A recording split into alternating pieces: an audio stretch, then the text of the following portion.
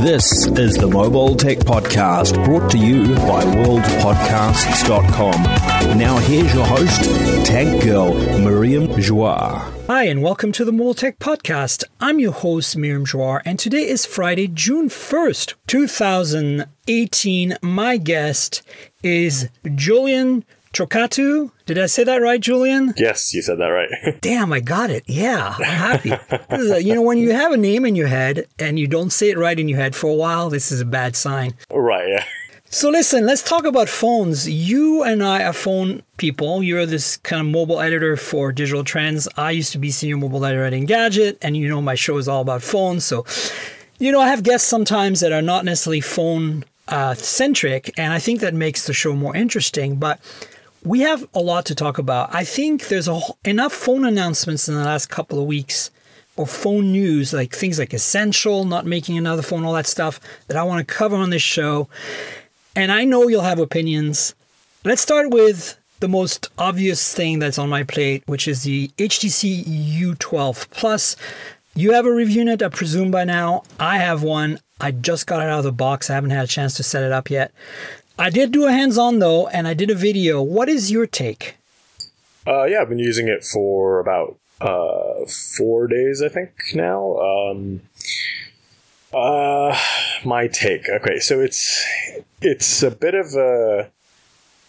It's very, very mixed. There's a lot of things I like about it.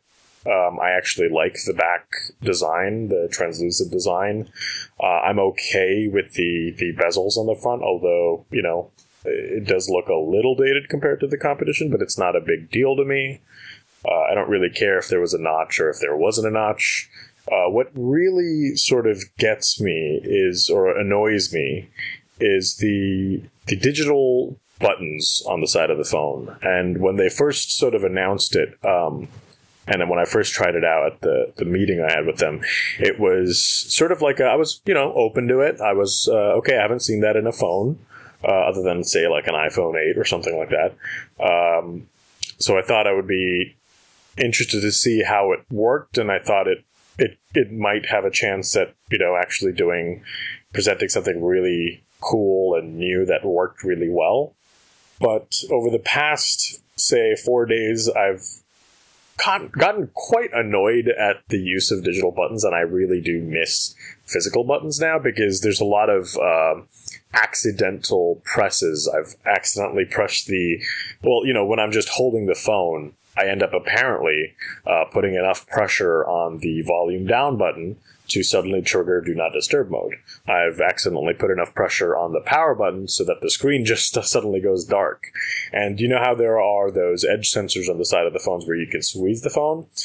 When I'm just holding the phone, I just start seeing these blue dots when I'm, say, reading an article or something like that on my screen because it thinks I'm trying to or about to squeeze. So it's like all this visual things and disturbances that are happening when I'm using the phone that I feel like isn't really necessary for me, and these are all additional features that are supposed to make my experience better, but I feel like they're just more distracting and starting to get a little annoying at this point. I still do like EdgeSense, and I do like those gestures, and I think they're a neat idea, but I feel like I really might have to go back and revisit the settings for how much I have the sensitivity set to, because I feel like because mine's in like the medium sensitivity, I think, but it feels still very sensitive, and I feel like I have to make it max to really be able to use the phone, or just turn it off at a certain point, because that's, I think, the biggest sort of letdown is that I also don't know why they have the buttons sticking out so much if they're digital. Why not just make it smooth? It's kind of a transition kind of phase, I guess. Look, yeah, that's what they told me too. So I feel the same. I feel the same though. I do. First of all, I'll be honest. I never liked the squeeze feature on the U11 or U11 Lite. I haven't tried the U11 Plus, but I'm sure it's the same. I don't like it on my Pixel 2 XL. I finally turned it off because it's just driving me crazy. I would pick up the phone and trigger Google Assistant all the time when I didn't want to. And that's, honestly, now that I've lived with a G7 and a physical Google Assistant button, there's absolutely no doubt in my mind this is the way to do it. You need a Google Assistant button that's dedicated. Yeah. or a button combo like Siri double click, whatever, right? So the Sense stuff doesn't do anything for me, but no, I'll be honest that I think the power and volume rocker thing, I have mixed feelings about. I feel that it could be done right, but it's not right now. My biggest gripe right now is that if the phone is turned off, and I turn my phones off at night. I review a lot of phones. I don't need them on at night. I usually charge them off, and I can't tell when I've turned on that phone. Like the initial turn on, you would think it would confirm with some sort of haptic talk or something. I believe there should be a haptic, but it doesn't. It doesn't seem to. Like it's not clear to me that I've turned on the phone is what I'm saying. There might be, but I don't really know. And that bugs me. Now, while in use, as I said, I just got it out of the box. I haven't really had much of a chance to try it out. So I'll judge for myself, but I can understand your frustration. I don't see what the necessity is of doing this. So I asked them why they went with the digital buttons, and they said it helps with better waterproofing, but at the same time, it has the same level of waterproofing as the Galaxy S9. So how much better is it really? Is it like really improving anything? Like I don't care that much about water resistance in terms of if it's IP68, that's good enough for me at this point in time, and I don't know if them using digital buttons really changes anything. So look, they gave us the same line last year with when they removed the headphone jack. Right. And I mean, maybe it wasn't them because I don't think was the U11 water resistant? Yeah, it was. Yeah. I think it was them. And I'm like, guys, Galaxy S8 at the time, or S7, whichever it was, is water resistant with a headphone jack. That's BS. So look, I'm not very convinced about that. And physical clickable buttons just have this great feel to them. And the only company so far that has pulled off replacing a button with haptic feedback that works every time and feels right every time is Apple. Not on the phones, in my opinion, on the MacBooks with the trackpad. Right. Yeah, no, that makes sense. And I mean, I do think that even with Apple on the phone, it makes sense to make that home button touch sensitive because that isn't necessarily the same functions. Because like the power button and volume buttons are so important to make sure they're always right and they're not like doing these, like you always press the home button for a reason, right? So I feel like that's a little different, and the fact that they didn't use that kind of technology on those other buttons just says something about maybe they think it's not there yet where they can do that as well. So I just think HTC sort of might have pulled the gun a little too early on this, or just didn't implement it in the right way yet. I mean, I'm going to keep using the phone and see what I think. But at the moment, after 4 or 5 days of use, I am a little annoyed, and it's just an extra disturbance that now I suddenly have to deal with for no real benefit. I hear you. Look, I want people to are listening to the podcast to understand that this is not going to be a showstopper for me, okay? No matter what, I think I'll get used to it. And I think there's a lot of room to improve this in software to make it good. The haptic engine, what are your thoughts on the haptic engine on that phone? I think it feels really good, actually. My favorite are the LGs, right? Right. By far, my favorite haptic engines are the V30 and the G7 right now, other than the iPhone 10. I don't know about the 8. I haven't really tried it long enough. What did you say you thought about it? I mean, yeah, I think it's, I do like I think, so they did nail the feedback that you get when you do press. That's what I'm talking about, the haptics. Like, yeah. I do really like the haptic that you get when you touch the power button and the volume rocker button. Okay. I just think the sensitivity is the issue. Right. And, got it. But yeah, the haptics are good overall. The phone's speed is good. There's a lot of good things about this phone, and I feel like that's just because phones these days just are very good, and it's those finer details that you're really nitpicking, and one of them is the digital buttons. But also, I don't really like Sense UI. I think it looks a little dated in some places. But the camera is another point that I think is... Well, before we get into that, let's finish what I was going to say, which is my point is that if the haptic engine is good, and I'm asking you because I literally got it out of the box, I've used it like... I haven't even set it up yet. So I haven't really used it to be able to tell. And my point of reference right now is the iPhone 10, the V30, the G7, which I think have the best haptics of any phone. I think the Pixel 2 XL has pretty decent haptics as well, but a little underused. So I think you're right. It's a sensitivity issue and it can be fixed in software. So there's still hope. I'm not going to knock the phone on that. And in terms of my little brief hands-on time with it, I liked a lot about that phone. I don't really feel the bezels are a big deal. I mean, yeah, it's a bit last year with the top and bottom 18.9 kind of vibe. When you compare it to like a G7 again, or like a OnePlus 6, or any modern phone that has I hate to say it, that has a notch, the screen real estate on the U12 Plus is a little on the low side compared to them, right? Like, to me, the G7 being narrow and having 19.5 by 9 aspect ratio, I really feel like that makes a huge difference. Yeah, it definitely is easier to use the G9, I think, in terms of holding your phone, how it feels in the hand. This one is very wide now, it feels like, compared to a lot of the other exactly, devices. right? Yet it's not wider than my Pixel 2 XL, so I don't really get it. I think there is a bit of heft to the back. Like, if you look at the thickness, I can't remember the exact number, but it definitely does feel heavier and thicker and more of like a chunkier phone, I think, than the G7, especially because I came from the G7 straight to this one, and the G7 is so light.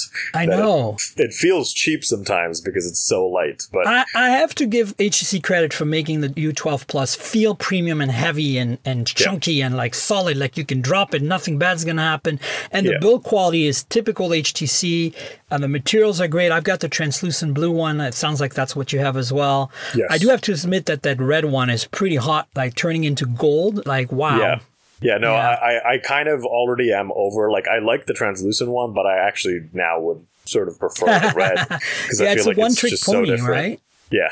Yeah. So the display, you touched on 18.9, it's fine. Like, look, there's a bit more bezel than the competition. I think it's still fine. The display looks really good. It's an IPS panel, which is really surprising to me, actually. Yeah, it's surprising. Everyone's going to OLED, but I mean, I don't think I can really criticize the display because they didn't use OLED, because I don't feel like I've had any issues using it. It's good. It has good colors. I think it's sharp enough, and I do think the only gripe I have is that it doesn't feel like it's that bright in when I've been using it outdoors. Like, I feel like it could have been brighter. Well, you came from a G7, which is the brightest IPS panel on the planet. To be honest, I think that G7 feature where I can max out that boost, the brightness, that's surprisingly a feature I now miss on a lot of phones, because like when they announced it, I didn't think it was that big of a deal or that crazy, but now, having used it and going to other phones when I'm, out and about, and I'm like, oh, it's the brightness, max brightness isn't enough. I do miss the G7, and I frequently think about that. Yeah, no, I think that, look, overall, I mean, you've got more hands-on time, so I'd like your thoughts on this, but I had, other than the haptic stuff, the lack of physical buttons, which was it's still a bit off-putting. I overall had no issues in my hands-on with anything. I'm annoyed at the lack of headphone jack. I really thought that with all the feedback HTC got last year, that they would smarten up, because as an underdog, they should listen to what people want. But I think they're kind of like stuck with their Usonic, messaging. And honestly, I'm not a fan. I mean, I'm a fan of very high-end audiophile grade headphones and earbuds and in-ear monitors. So that's probably where I'm coming from, which is why, again, LG wins every time here. But in the past, HTC used to be such a it used to be at the top in terms of audio output, and now I feel that having to use a dongle, unless I use a really good dongle, just sacrifices a whole layer of what to me made an HTC phone so good. And it pissed me off last year with the U11, and I just really thought they would reverse that somehow. I have a feeling that nobody that's switching over will ever reverse back, which I think it sucks. I think companies should be smart and listen to what people want, Yeah, I mean, the audio thing now is something I don't really think of when I think of HTC. It's like boom sound. Like, I don't even think of boom sound. Actually, I still have to test boom sound to see how it stacks up. But G7 is now the one company that I'm thinking of when I go to, like, who has a lot of good features and support for high res sound and headphones and all that stuff. And I think to LG rather than it's interesting because HTC. I think OnePlus made a fuss about the OnePlus 6 having a high quality audio amp and stuff for the headphones, but honestly, it doesn't deliver. Like, it's fine. Don't get me wrong. It's totally fine. I'm talking about like being a bit of an audiophile here, okay? So the average person will find the performance of the OnePlus 6 headphone amp and DAC perfectly adequate, but I feel that it's just no different than a Galaxy or iPhone to me, which is fine. Again, these are really decent quality sounding phones. It doesn't sound bad. But, the LG phones, at least the ones with the quad DAC, have really stepped things up a notch. And I thought that maybe there was going to be a bit more to that with the OnePlus 6. And I haven't obviously listened to U12 with its dongle. I don't even know if there's a dongle in the box. Now that I think of it, I didn't look. I think there is. I don't remember actually. Oops! I guess I left the box at my other place. That's the other thing. Like, I haven't. I tried the U-Sonic Buds last year. I think with the U11, and I don't think they've said they've improved it in any way or form. So I haven't truly bothered to check it out yet, but I will, and I just wasn't impressed last year. So neither was I, but I think some people are going to love it because it's got built-in noise reduction, and you can adjust to your hearing profile, which I think is a very valid thing. It's just, to me, it's such a subtle difference that I really didn't think it was really worth my while. And the noise reduction feature, honestly, my in-ear monitors that I stuck in my ear canals that are like earplugs with built-in drivers attenuate audio way better than any active noise reduction ever would, without coloring the sound whatsoever. So that's the camp I'm on. Speaking of the latest devices that I've been listening to music with are the Etymotic Research ER4SR, which are the studio reference version of the ER4s. The ER4 is in-ear monitors from Etymotic that have been around for quite a while. Like, they kind of started the trend, like before Shure and Ultimate Sound and all these other companies started making things you stick deep in your ear canal that attenuate the outside audio and play music for you, called in-ear monitors. There was Etymotic Research, and the ER4s were kind of like the studio reference for a long time, and they just came out with basically 25 years after the initial, or even 30 years after the initial device, they came out with a new version, updated for the modern age. A little more sensitive for portable use, all that stuff. And it's called the ER4SR Studio Reference. And man, these are freaking awesome. Watch my YouTube channel for an unboxing video and some listening thoughts. But, that's kind of how I evaluate things. Either that or my Beyerdynamic DT990 Pro open headphones that I'm wearing right now for the podcast. And you see me wear a lot on my videos when I'm on Twit and stuff. To me, if the phone can't drive those or pass the test of handling those headphones, I'm not interested. It's basically what it comes down to. And the iPhones do fine.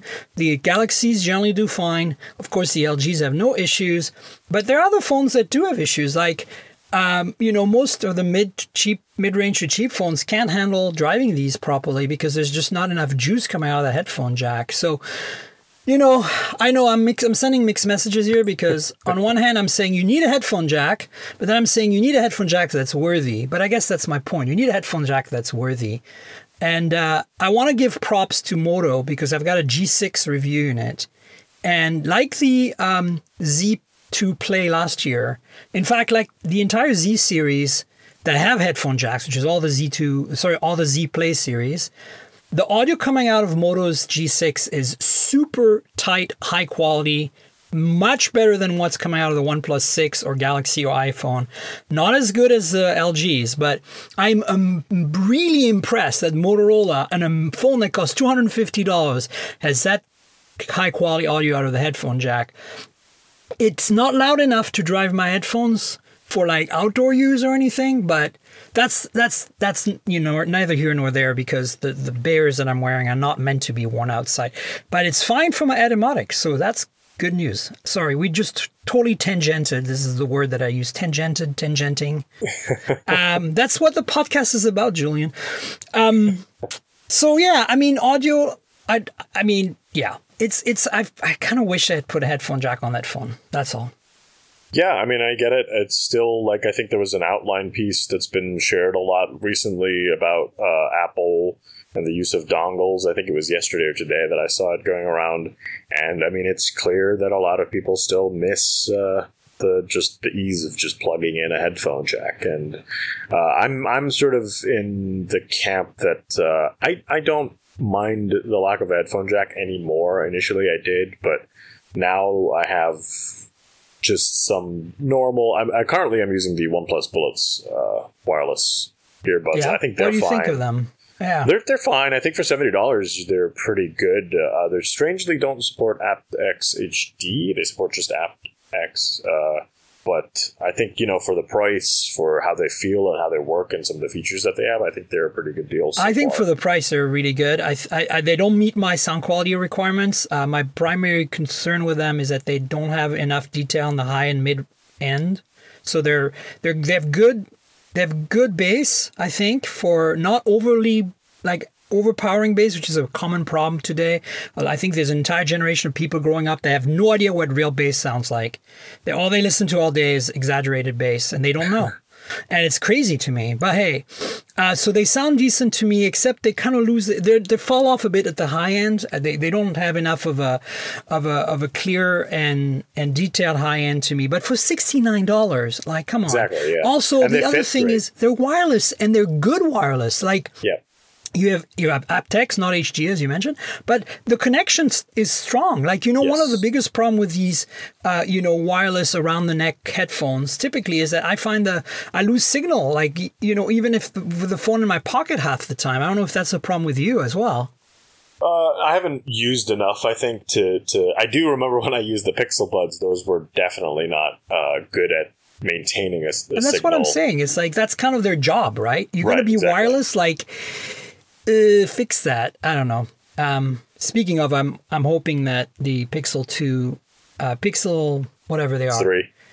No, not the phone. The buds. The Pixel Buds the Pixel 2 Buds. Yep. will remedy some of these issues. I think that's one of the most exciting things I think I'm looking forward to later this year is that because there's a lot I liked about the Pixel Buds, like how you access an assistant and how you interact with those notifications and things like that. But yeah. I think they really will take the feedback that they heard over the past year, and I mean, at least I hope. But I sort of have faith, and I do hope that they deliver with something that's much better.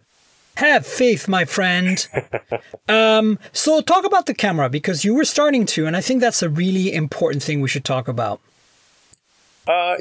So I've been taking a bunch of photos. Daylight photos, I think, are very strong, and I think that is this phone's best. The best part of this phone is that it takes amazing daylight photos. Low light, it has a ton of grain, but it does manage to take really good low light photos. But I don't think it's up to par as, say, a Galaxy S9 or even a Pixel or a P20. I still feel like those phones are my go-to. Uh-huh. There's still a ton of detail, very good color accuracy. It's just in low light, there's almost zero attempt to sort of manage the grain because it is everywhere. And so do you think it's over noise reducing, or is it just not noise reducing? I don't think there's any noise reduction because for example, I took a selfie and I was trying to do it where I was near a street lamp. It wasn't completely dark yet, but I took a selfie and I looked at it on my computer later because it looked fine on the phone, but when I looked at it on my computer... But that's the front camera though, right? I'm talking about the rear camera. Yeah. No, that was an example, but the rear camera I see the same thing. It's very detailed, but when you start going, anything really dark at night, whereas on the Samsung, for example, they have that multi-frame reduction where they're reducing a lot of that noise or sort of just blending it so you don't really see it. It's very visible on the U12. And it is I tweeted out one low light photo, and even someone had already mentioned, hey, one part of this photo just looks really blurred, but it wasn't blurred. It was just that grain was just so present that it was sort of hiding the text. It sounds to me like they need to tweak things still, because actually, if it was just bad or lack of noise reduction, you just see noise and it would be uniform. You wouldn't get any blurring. Right. You would just get, I think to me what it sounds like is a combination of poorly implemented noise reduction, as in it's selective in the wrong way, and probably really poor JPEG a compression, right? They probably over compress the JPEG part, which is where JPEG fails at compressing noise, right? Like, because as you can imagine, it's like feeding it wideband, right? It doesn't work. Right. So, I mean, it's a lossy codec. It's not going to be able to keep the whole thing, yet noise is broad, so it's going to try to keep everything, so it just mushes it away. I'm curious to compare it, and I haven't done this yet, obviously, since I just got the phone, but comparing it to the U11, because the U11, for all its failings, especially in kind of missing the boat on being a modern-looking phone in its time, I loved it in every other way. I mean, lack of headphone jack and 16:9 bezel madness notwithstanding. The camera I thought was pretty strong on the U11, especially in low light. So it's strange to me that they would miss that, and I'm wondering how much of though, because I don't remember. So I didn't really use the U11 too much. We had another person review it, but he said almost the same thing that I feel like I was saying with the U12, is that it was really strong in most situations, but anytime you really dipped into like dark situations or nighttime photos, it just wasn't as good as its competitors, like the Galaxy S8 at the time, or the Pixel or something like that. So I haven't used it myself as much as I feel like I should. It's also possible that when I was comparing it at the time, this is before the Pixel 2, right? First of all. Yeah, right? That was true. Let's just make things 100% clear here. Yes. But when I compared it to the Galaxy S8 and the LG V30 at the time, which was out around the same, later, but before the Pixel 2, after the Galaxy, and compared it to the G6 itself, the previous LG phone, I just felt it held its ground. I think it took a couple of software updates, but I took it to Burning Man to take a lot of my night shots, and it did a good job. So okay. I think that I don't think it's a sensor and optics problem here. I think it's a software tuning issue, because on paper the sensor is really solid, right? OIS, large pixels. What is it? 1.5, 1.4 micron, f of a 1.7, correct? Yeah. So that should work. How's your experience been with the defocusing, the bokeh effect on the front and back? I gave it a try 2 days ago. I think it's fine. It's not great. It's like, I think the Pixel still does it best. I know iPhone does natural blur. Pixel does like very accurately like identifying those edges really well. Because the one I took with the U12, it did a good job with the blur, but it still had problems with hair, kind of like how the iPhone has problems with hair. Right. It just sort of didn't get some of those strands, and it still looks like a great photo. It's sort of obvious when you start noticing the mess ups with the hair. So I mean that's mostly the case with almost every phone except the Pixel. I found the Pixel just does such a good job of identifying those edges with portrait mode. Right. What's been your experience with the front cameras? Is it worth it to have dual cameras? I still, because I don't think the front camera, the second one, is not something it's a passive camera. I think it's not like anything you can actively use. So I don't know exactly what it exactly is helping with, other than portrait mode. I think it's purely portrait mode, and it's fine. Again, I don't think there's anything crazy here. I'll definitely need to do a little more testing, because all I did so far was a few low light shots, and you definitely can't do any portrait mode low light at all with either camera. So I'm about to head to Computex, and I'm taking the phone with me. I'm going to set it up while I'm at the airport. That's usually a good way to waste my time at the airport. So I'll let you guys know next week or the week after. But me and cameras, I'll put it through its paces. It'll be in challenging environments. I'm a little torn by this device. I mean, it's there. It hits a lot of the check boxes that we are familiar with from an HTC phone, like materials, build quality.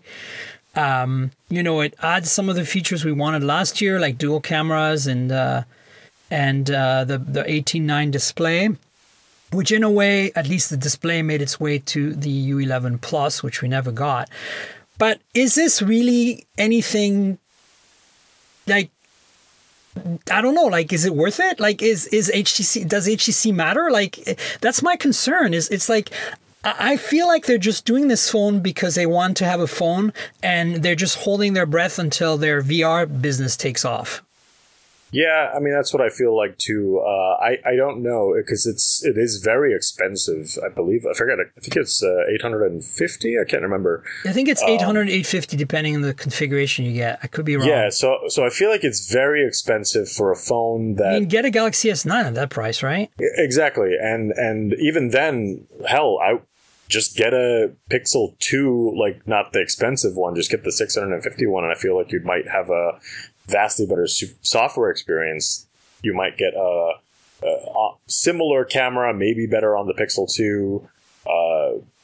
Just it's like software is like one of the things. It's like fine on the U12. It's just one of those things, but I just feel like the Pixel is better, obviously. I mean, it's Sense. It's at least lightweight Sense nowadays compared to what it used to be. But honestly, to me, I don't understand why anybody today does not make a phone that just has, you know, what Moto's doing, what OnePlus is doing, what Google is doing. I guess in a way, HTC is there because they're not really skinning it that strongly. You just have that weird... Well, I just opened my app drawer to sort of... so I have hidden 13 apps in the app drawer because there's just all this excessive... But this is HTC's app, right? Because you have an unlocked phone like me. These are not carrier No. These aren't carrier. These are HTC's apps, and they look terrible to me, and I feel like they are terrible. Like, I'm having actually this bug that I have to actually ask HTC about, because I can't use Exchange with Gmail on this phone. It's the first phone I've ever experienced that issue with. So I've been using HTC's email client, and it is not a good app at all. So I'm probably going to download Outlook, but it's just there are apps that they have, like, at this point, really, like, do I have to use HTC's messaging app? Why is that a thing, right? That is crazy. Do you know that there is I think there's a thing you need to download from the App Store that adds Exchange support to Android? It might not be baked in. That used to be the case, but I for every other phone, I never had to do it. I mean, I used to do it, like, way back when it first announced, and then I haven't had to do it at all with all these other phones, and this is the first phone. So maybe I'll give that a look if that's check it out, because, you know, it's like Google Cloud Print. It's not on every phone. Yeah. Like, you'd think it'd be on every phone, but it's not. Sometimes you have to manually download it. Sometimes they have their own print provider, which is really weird, like HP or something you don't want. Yeah. Yeah, so look, I've got mixed feelings. I am excited HTC made another phone. I almost thought this wasn't going to happen. I don't know how you feel about that, because after them losing 2,000 engineers to Google, not losing, but trading, giving, whatever, selling, I was like, who's left to make right, this I was like, who's happen, left to right? make a phone? I mean, clearly their VR business is their core business now, so are they going to even make a phone? So then they surprise us with this, and I don't want to knock them for it. Great, we've got another choice, another HTC device with all the, as I said, it checks all the HTC boxes, but I just feel like it just, for the money, it's just too little, too late, right? Like, I mean, you know, it does have Snapdragon 845. I think it performs fast enough, right? I don't know. Is it? Yeah, no, I haven't. Like, there are no issues with performance from my time with it. You know, enough RAM, enough battery. All the stuff is good. The camera, you know, needs some improvement, but that's not surprising. It needs to be fixed. I'm actually surprised it got the DxO score it got, considering what you're telling me about low light. But who cares about DxO? I mean, I don't believe anything about it. Well, I think, because, you know, you always have to jump into those reports from DxO, because the overall number never really truly represents. Because it could totally be great with stills in daylight, but it could have a terrible score for video. And I think the P20 was one of them. Like, it has terrible video taking capabilities, so, you know, but it's still high on the list. So it's one of those things that you have to just dive in. Totally. And the other thing with DxO, I think that's a big issue, is that a lot of their tests are heavily on the lab test side, right? Like, and that's fine, but that's not that's not how people use phones, okay? Like, and I know they're starting to do more, real life tests and more they are.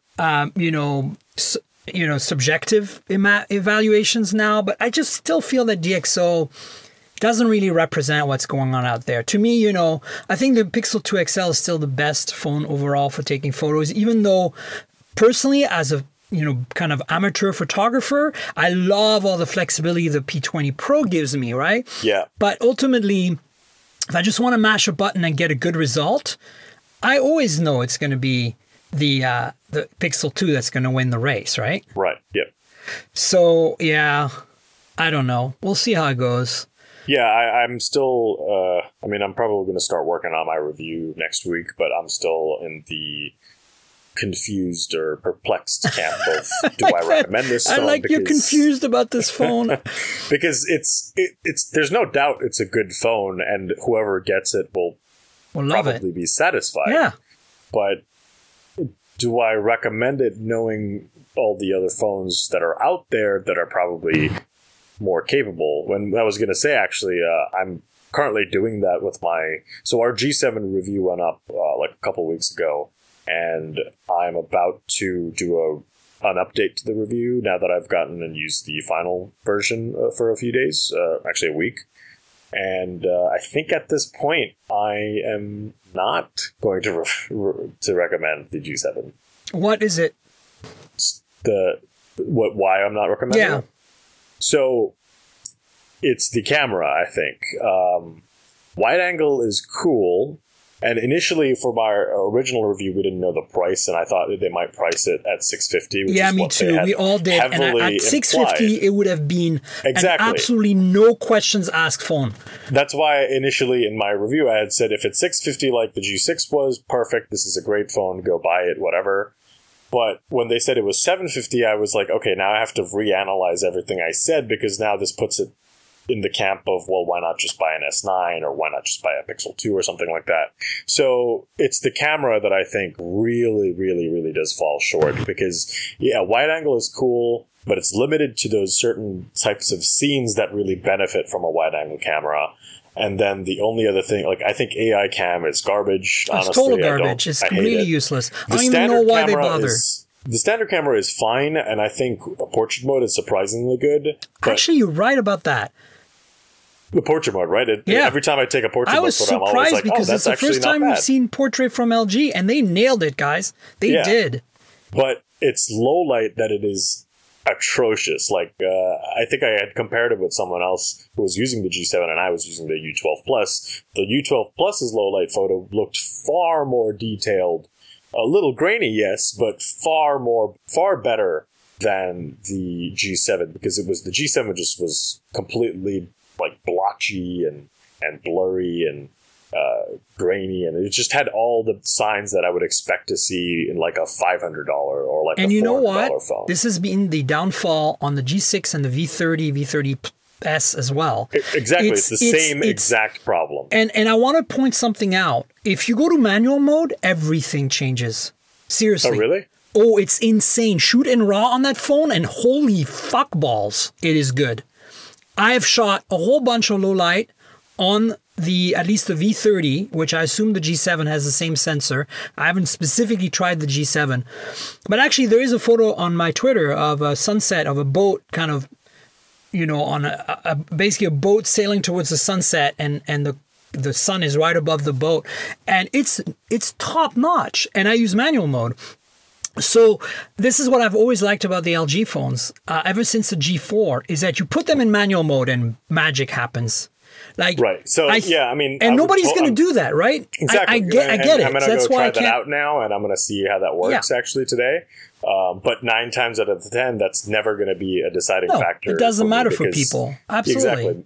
Most people just want to open the camera and take a photo, and that's. But it tells me that it's just a matter of tuning. Like, these sensors are good, and honestly, considering LG is using 1 micron pixel sensors on all their latest phones, the V30, V35, G7, it is incredible how good the low light performance is considering the pixel size.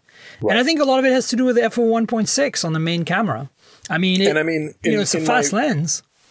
In my very first line in that review, I say it comes very close to being a great phone, because I like everything else about it. I think Boombox is whatever. It's like a neat gimmicky thing. Yeah.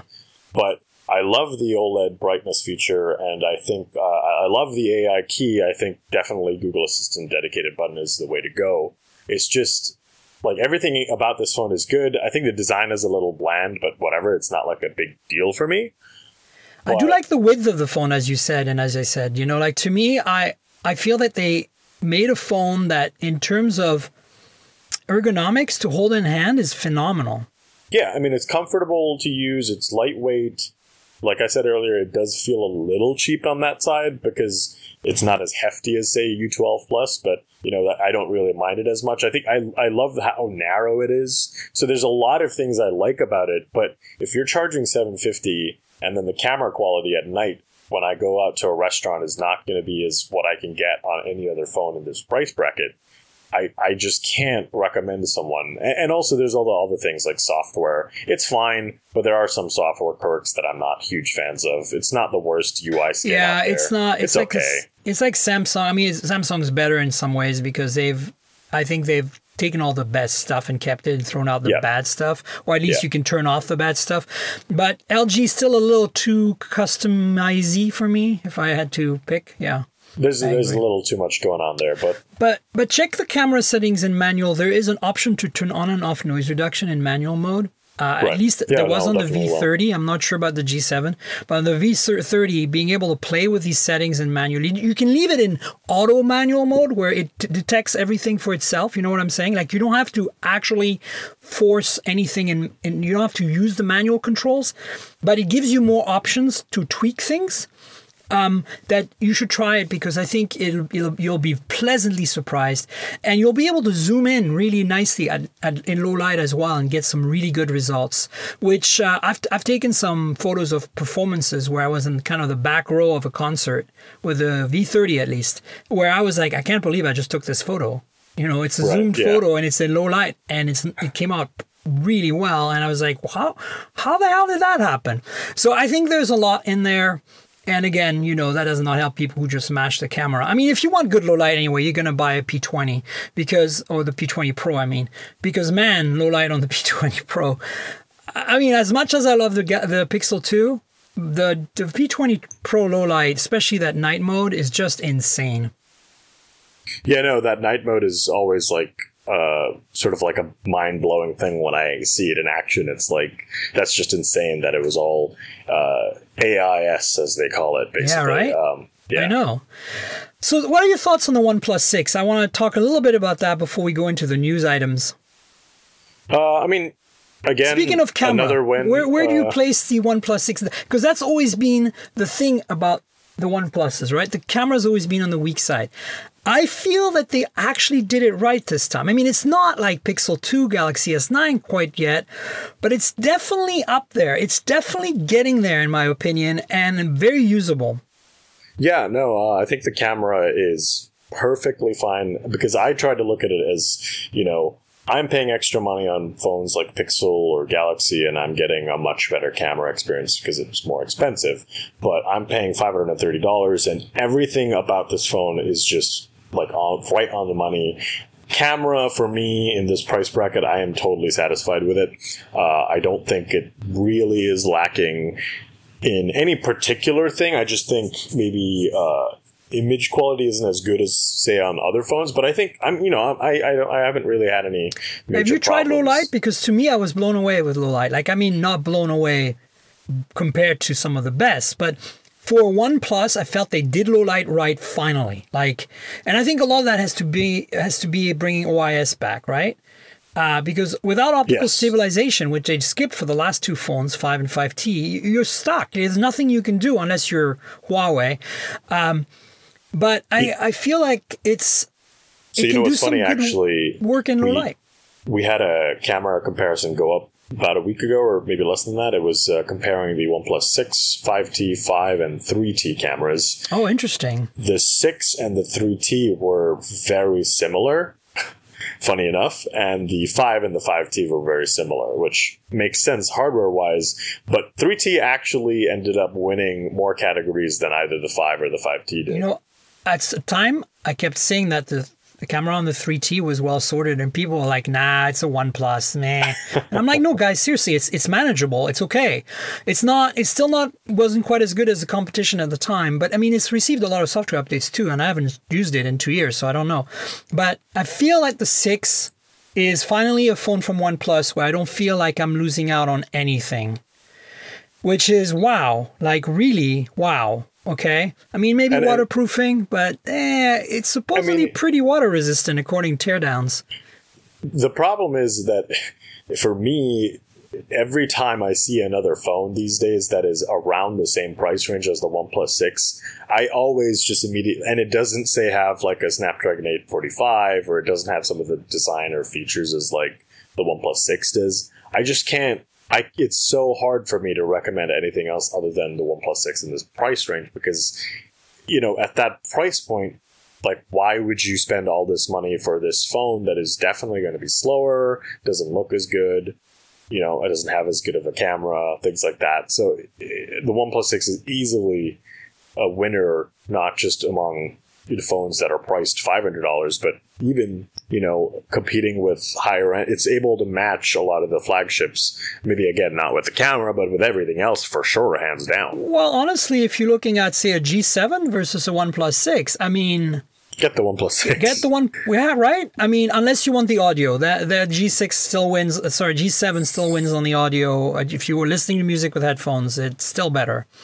But right. that's but a small reason, right? For $100 bucks, I mean, yeah. Well, it'd be 100 and... Well, more than 100, right? Because you have like to, because there's only 4 gigs of RAM on the G7, right? Exactly. So you'd have... yeah, you're right. Yeah, so you'd have to compare the 529 version with the $750 phone. That's $200 difference. Exactly. So...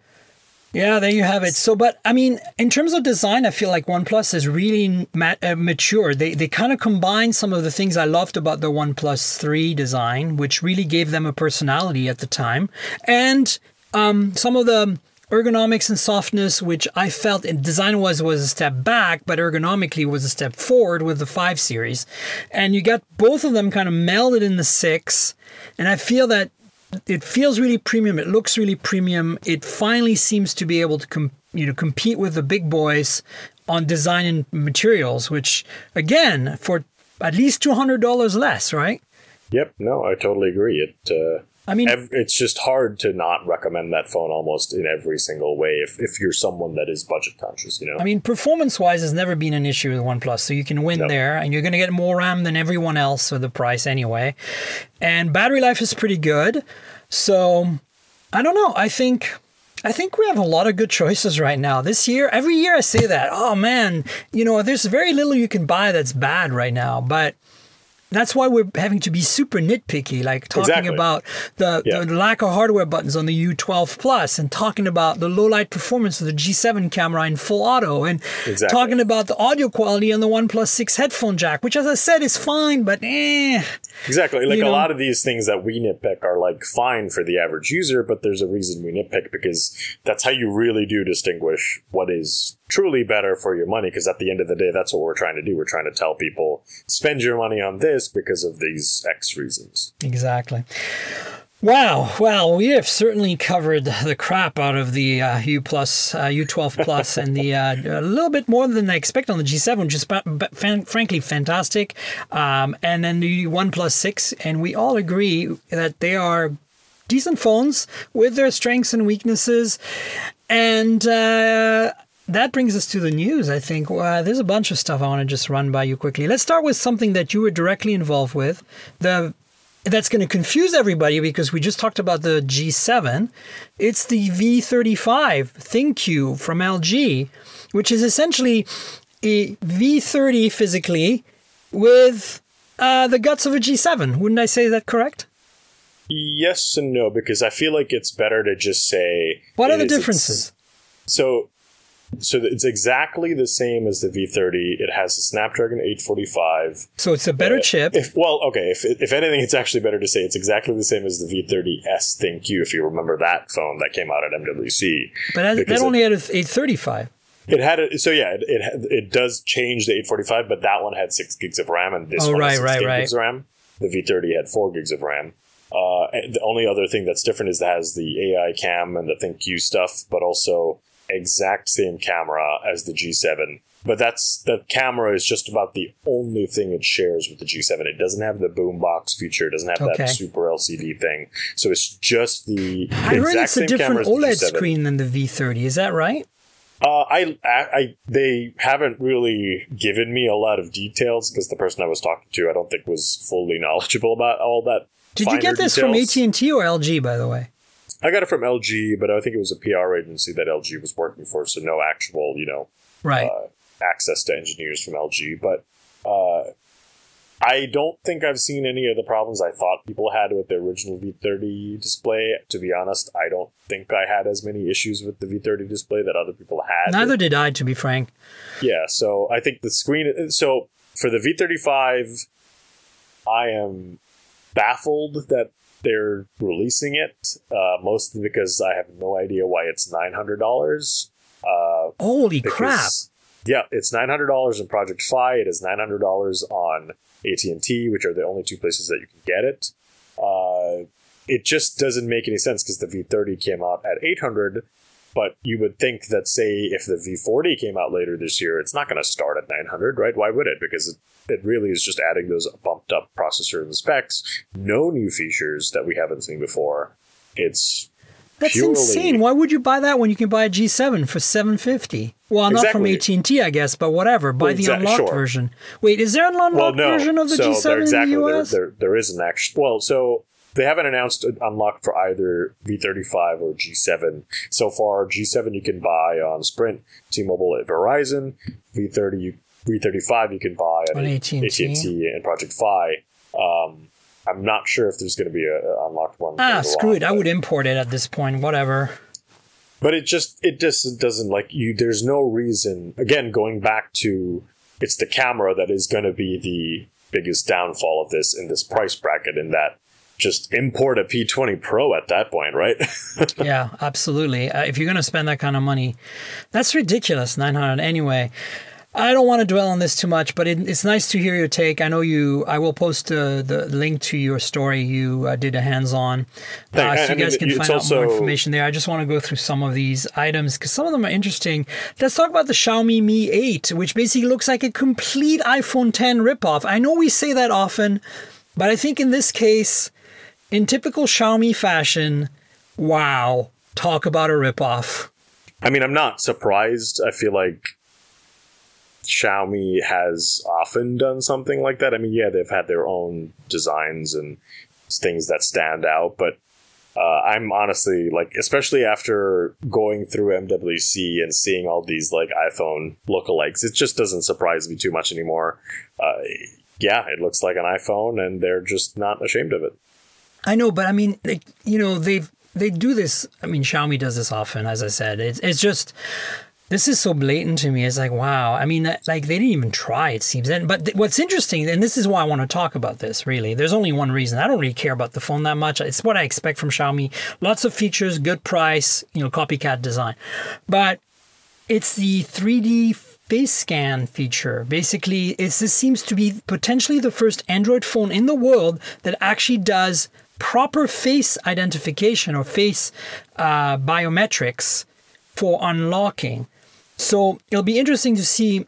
Of course, there is probably going to be a version of this phone, probably in India, that has Google Play services. It'll be really interesting to see if it supports Google Pay with Face ID, kind of like the iPhone supports, and Apple Pay with Face ID, right? Yeah, so that was what I was going to ask, because really it doesn't matter if this is good for security, because doesn't it require quite a level of integration with Google to have sort of a system-wide support for Face ID being used? If it appears as a fingerprint reader, basically, but instead it's if it's a hardware base, right? Right. Okay, gotcha. So it registers itself the same way. If it can do that, then that would be the great, first, right? Because it's kind of crazy that we still haven't, at least even from Samsung, been able to Actually, I thought it'd be Huawei first, to be honest with you. They'd been talking about doing face unlock for a while now. They'd shown at CES, if you were at the Honor press conference, they showed something on the screen briefly that looked like a sensor that's basically like a Kinect in the front of a phone, and then they never mentioned anything about it ever again. Yeah, I mean, it's still always just sort of embarrassing whenever you hear, oh, we have face unlock, and then they say right next line, they're like, but it's meant for, ease of use or convenience as opposed to security. It's just kind of sad that Apple has beaten everyone to the punch in a drastic way about just having that extra level of biometric security that the Face ID does provide. And I mean, obviously we sort of knew eventually it would come to make its way to Android. I'm a little surprised it has taken a few more months than I thought it would. I thought we'd see a few phones, at least at MWC, that would have something a little better than what we've seen so far. But I mean, I'll have to test out the Mi 8 and see how that works. Yeah, I think the first phone that'll really do it right might be the Pixel 3, to be honest. If they have the notch with the Pixel 2 XL, I do hope that they do place an emphasis on not just, throwing in a front-facing camera and an earpiece in there, but also making that front-facing camera. Because, they're also doing this clear push for AR-Core, and people love Snapchat filters. I think if they can do some kind of better integration with AR-Core and the front-facing camera, that might be definitely useful. That's going to be a requirement for sure. Yeah. So Qualcomm launched a Snapdragon processor, the XR1, that's dedicated to AR and VR. Thoughts? If I recall, the Mirage Solo was using the Snapdragon 835, I believe, right? Yeah, that's right. So, I mean, always I feel like there's not a lot of information from that XR1 story that... True. It's more like, this is what we're doing. And I'm like, duh, of course you're going to make a custom chip. The only thing I'm afraid of is, like, I just hope they don't abandon it like they sort of did with the Wear 2100 the Wear chip. ones, yeah. Which finally they're now making another chip for later this year. But, I mean, it always makes sense to have a custom chip for custom applications rather than just reusing something that was, say, meant for a phone, for example. So, I mean, the next thing we know, I mean, if they go at this rate, they've done one for wearables. They've done one, of course, they've done the ones for the phones, and they have all kinds of tiers. They've got now one for AR and VR. I wouldn't be surprised if they make one for PCs at some point, because why not? Actually, there was news this morning, I think it was the Snapdragon 850 is going to be meant for laptops and tablets, mostly I think low power laptops, but it was going to be for laptops and tablets. So I think they're definitely doing that. Is that real or is that a rumor? No, I don't remember. I do remember seeing something about it. I didn't read much into it to see if it was rumor or official news, but I do remember last year when they had that big press junket going to Hawaii. I was there, I'm pretty sure they had a lot of... No, I wasn't there. Oh, you didn't go? I thought you were there. No, they said at someone else. But they had rumblings of using the 845 for Chromebooks or some other type of laptop devices, I think. So, well, that's what I'm saying. Like, it's going to have to happen. So maybe that's what it is. But we'll see. I mean, Computex is coming up, right? Hey! Wouldn't that be the best place to make an announcement? Yep. Anyway, so that's cool. There's really nothing to talk about here other than there's a chip, but there's no devices. Let's find out what happens. Kudos to Qualcomm. They know how to run their business. I mean, it's all about chips. Let's make more chips. Woohoo! Yep. You love how I simplified that to death. Okay. Essential is up for sale, and they won't be making another phone. That's a bit old because it dropped right at the end of when I recorded my last podcast. But what is your take on that? So I don't know because so when I reached out, they gave me the same response that Andy Rubin tweeted out. Basically, like, they're going to continue. They do some evaluate the products they're working on, and they do still plan on doing mobile the PR and home products. So sure. I think the rumor was that they definitely did cancel the Essential Phone 2. Who knows? Maybe. I'm a little disappointed if that's the case because I would have liked for them to capture the $500 market and create some competition between the OnePlus 6. Yeah. But because honestly, if what it sounds like they're working on building their smart home product, I don't really think that's going to be a good idea for them. I don't know if anyone's going to care. I feel like they might have a trick up their sleeve that nobody else has. Who knows? I mean, that's the thing. Exactly. I believe there's potential for great innovation from Andy and his team. I just feel like I'm bummed as a phone person because I like the Essential with all of its flaws. I like the Essential. I thought it was cool. And I wanted to see a second gen that fixed some of the things and improved and refined and learned and blah, blah, blah. And I feel the same way as you. I think it's a bummer. But, the whole home thing, it's such a, like, it's not a crowded market, but at the same time, it's a crowded market. Well, it's a crowded market in that, in terms of smart home products and assistants you talk to, there really are only three major ones, right? And even then, Siri isn't as up to, say, isn't as popular as, say, Google Assistant or Alexa, obviously. But I don't exactly know the angle they were taking with it, so I can't really talk about it, but it sounds like something that just seems way too difficult for them to suddenly enter the market with. Essential home is what they're going to call it, I think. Yeah. And I don't know. It just seems like something that's maybe too much of a risk, especially considering their flagship product now is not really going to have a follow-up. So, just for the average public, I think they're not even a brand that's in their mind. People don't really know who Andrew Rubin is in terms of, again, mainstream audience. So I don't know. There's just a lot that is very on the fence about what they're doing if it's not a phone. I feel like having at least a phone presence would help their other businesses, but I guess we'll just have to wait and see. I mean, they're not going to come out with the home product rumored until 2019, so it might just be a while until we hear from them next. Yeah, we'll see. I think it's wait and see and bummer. Basically, is my take. Wait and see, comma, bummer. Period. That's my headline.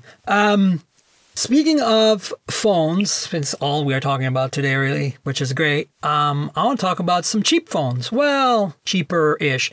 It looks like Alcatel is beating ZTE to the Android Go release. As you know, Alcatel One X was officially made official, launching whenever next week. And it is a very cheap phone, $100, Android Go phone.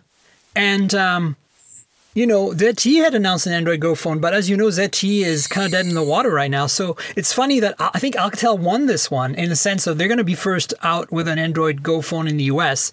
Of course, there's also Nokia, but we're not going to see that one probably. If we do, it's not going to be right away. Hang on, actually, I'm pretty sure the Tempo Go became available about a month ago. Yeah, but it's never available. If you look, it was. It's out of stock, came out. It says, yeah. It was supposed to be available, but it's been permanently out of stock. Right. So that's what I'm saying. Like I officially for sure ZTE. Yeah, I guess it is going to be the. But Alcatel in terms Go, of buying an Android Go phone, Alcatel wins. Yep. Yes. So I'm going to get one and I'll let you know what I think. I'm looking forward to this one. Speaking of, I did receive an Alcatel 3V review unit, which I sadly won't have time to play with until after Computex at this point. But it is in my bag of tricks and I'll play with it and let you know what I think. I did an unboxing. Check out my video. Not bad for $150. Did you have one? We just posted a review of it like a week ago, I think. Okay. Well, I'll link to it. It's great. Yeah. Yeah. Sweet. Because, that way you'll get the lowdown from Julian and his team and you'll get the unboxing from me. Woohoo. And speaking of cheaper-ish, steepish phone, the Nokia is released or announced specs and release dates for the three phones, the 2 and the 3 and the 5, which are the 2018 edition of these phones, which is 2.1, 3.1, 5.1. As you know, there's a 6.1. But strangely, there's a 7 Plus, not a 7.1. But the 6 and the 7 were done at MWC, so these are kind of new. And we probably won't see them in the US, which is a real bummer. Only the 2.1 has a Qualcomm chipset, and it's really low end. That one's Android Go, yep. Is it Android Go, the 2.1? Yeah, the 2.1 is Android Go. I thought it was. Wasn't there a Nokia 1? That's on Android Go, or was that? No, the Nokia one is also Android Go, but that was the first one they announced at MWC, and the 2.1 is going to be the next Android Go. And then there's a 3.1 and a 5.1. The 3.1 is interesting because it's a small phone, like physically. And I they're like all generally phones. Interesting, yeah. Of course they are. And you know what? I did, when the PR folks, I had the briefing for this under embargo, and I told them, folks, this is all nice, but you got to send me the phones, right? Like, yeah, I know you're European PR and you have your US PR people, but they have not sent me anything, and the only thing I've managed to get so far is a 3310 or whatever, the retro phone from last year. Right. And that's all I've gotten. And I was after begging a lot. So we have the benefit of having a guy in the UK, so he's been reviewing a lot of their stuff. But we in the US were finally able to get the Nokia 6.1. I know. But see, for me, even that, they didn't offer me a review in it. It's like, I'm like, come on, guys. I used to cover extensively Nokia in the mid-2000s when I started blogging. Why do you send me the stuff from time to time? Do I have to dig and beg? I've got too many phones already. Jesus. So just to clarify on the US availability, the 5.1 is not coming, but the 2.1 is actually coming in the US in September, $120. I don't know about the 3.1 yet. So maybe there's going to be some choices. Maybe ZTE will be back in business by then, and we'll be, that's what the rumors are. See. All right, so we've covered almost everything. There's one more thing I want to kind of mention really quickly. This show wouldn't be complete with weird fringe products from time to time. And I get stuff sent all the time that's kind of crazy. And I don't necessarily do videos of everything that I get because I don't have time. But sometimes I get something that kind of makes me scratch my head. And it's kind of good but bad. So I had to kind of mention it. This company called Norshire, Norshire, sent me this thing, which is a car washer jump starter battery pack thing. And I tried it out because, why not? I got to wash my car sometime. And the verdict is that I don't think it's going to replace your pressure washer near your house that you can pay and put coins in or, takes credit cards, which I think is definitely the best way to pressure wash and clean your car thoroughly if you DIY it. It's also not going to replace your hose in your driveway if you have a strong enough water pressure and a proper adapter for getting some more pressure out of your hose. But if you are, say, mountain biking and you want to put the mountain bikes on the rack in the back of the car, or put if you have your dirt bike and you want to put the motorcycles in the bed of your pickup and they're really filthy, like dripping muddy filthy, this thing is battery powered, only requires basically a bucket of water or like a 5-gallon water container, and can pressure wash multiple times, multiple buckets worth on its battery power. And it's not high pressure, so it's basically more a rinse down. But I thought that was kind of cool because, I'm a car person. And more importantly, it does jump starting too, like a lot of these, because it's got a big lithium-ion battery in there. So it can jump start your car a few times. It has 2 USB ports, so you can charge, like probably 100 times your phone, because I think the battery is like something like 15,000 milliamp hour or some huge amount. Probably even bigger than that. But anyway, I'll link to the Indiegogo campaign in my show notes, because if you're a car person who wants some kind of wonky accessory that is mobile related because you can charge your phones on it, check it out. It's a little cheaply made. It's kind of, very, very Chinese Shenzhen special, but it does a job. And I don't think it's going to replace you washing your car yourself with the proper equipment. But for rinsing stuff down in a place where you don't have access to power and you just have like water, like a creek or something, this is awesome. So that's kind of why I'm mention it. Are you a car person? You're a New Yorker, so it's tough to be a car person in New York, but yeah, not so much. I mean, I had a car back when I was in Jersey and did drive to my old job, but haven't really driven in like 2 to 3 years now. So this wouldn't matter too much to you. No. Well, have you? I don't know if you clicked on the link at all. I did. Busy. What did you think? Does it look as janky as I described it? Yep, it looks like a completely bizarre product and something not unsurprising to see on Indiegogo, to be honest. Totally, it's a totally Indiegogo thing. It does. One of the things I thought was cool was it's the right shape to fit inside your spare wheel donut. If you have one of those spare wheels, I think it will fit inside the hub. Probably in most cars. Again, most cars probably don't even have a spare anymore. Well, anyway, that was a good show. Do you want to tell people where they can find you, Julian, on the internets? Sure. You can always check out digitaltrends.com, but of course you can check out my silly tweets at Julian Chokkattu on Twitter. That's where I'm probably the most active, and yeah. Any Instagrams or Facebooks or anything that people should follow you on? If you see, I have the blessing of having a very unique last name. So if you just search for my last name and my first name, you're guaranteed to find all of my my things. So Awesome. might not be a good thing, but well, whatever. I mean, look, Digital Trends has some really good coverage on phones. If it's not maybe not the first name that comes to mind when you think of phones, but I encourage you to check it out. I like to read Julian's stories; they're great. And most recently, U12 Plus hands-on. So I'll have all that linked in the notes. And I want to thank quickly our podcast sponsor, that's audible.com. If you love audiobooks and maybe you commute or fly or whatever, and you have an opportunity to listen to books, but you might not be able to read them, this is a great way to get your bookworm on. So go check out Audible. And if you do click on the link that will be in the show notes, you'll support the podcast. You won't get a special discount, but you'll be able to join Audible while supporting the podcast. And so the link is audibletrial.com/mobiletech. That's audibletrial.com/mobiletech. You guys know where to find me. I'm at ThinkGirl on Twitter. That's TNKGRL, like the comic book character without the vowels. That's also my Instagram. And you can find my YouTube videos on youtube.com/MiriamJoire. That's my full name spelt out with a Y, Miriam. And you'll find videos that complement this podcast. Subscribe to the channel, like the videos, help me out. This is just more like reference material for this podcast. MobileTechPodcast.com is where you'll find the show. We're on Overcast, we're on iTunes, we're on Pocket Casts. Search for Mobile Tech Podcast or ThinkGirl, TNKGRL, or both, and you'll find me that way. And subscribe. Please tell your friends. Julian, great to have you on. Thanks so much for being on the show. It was great.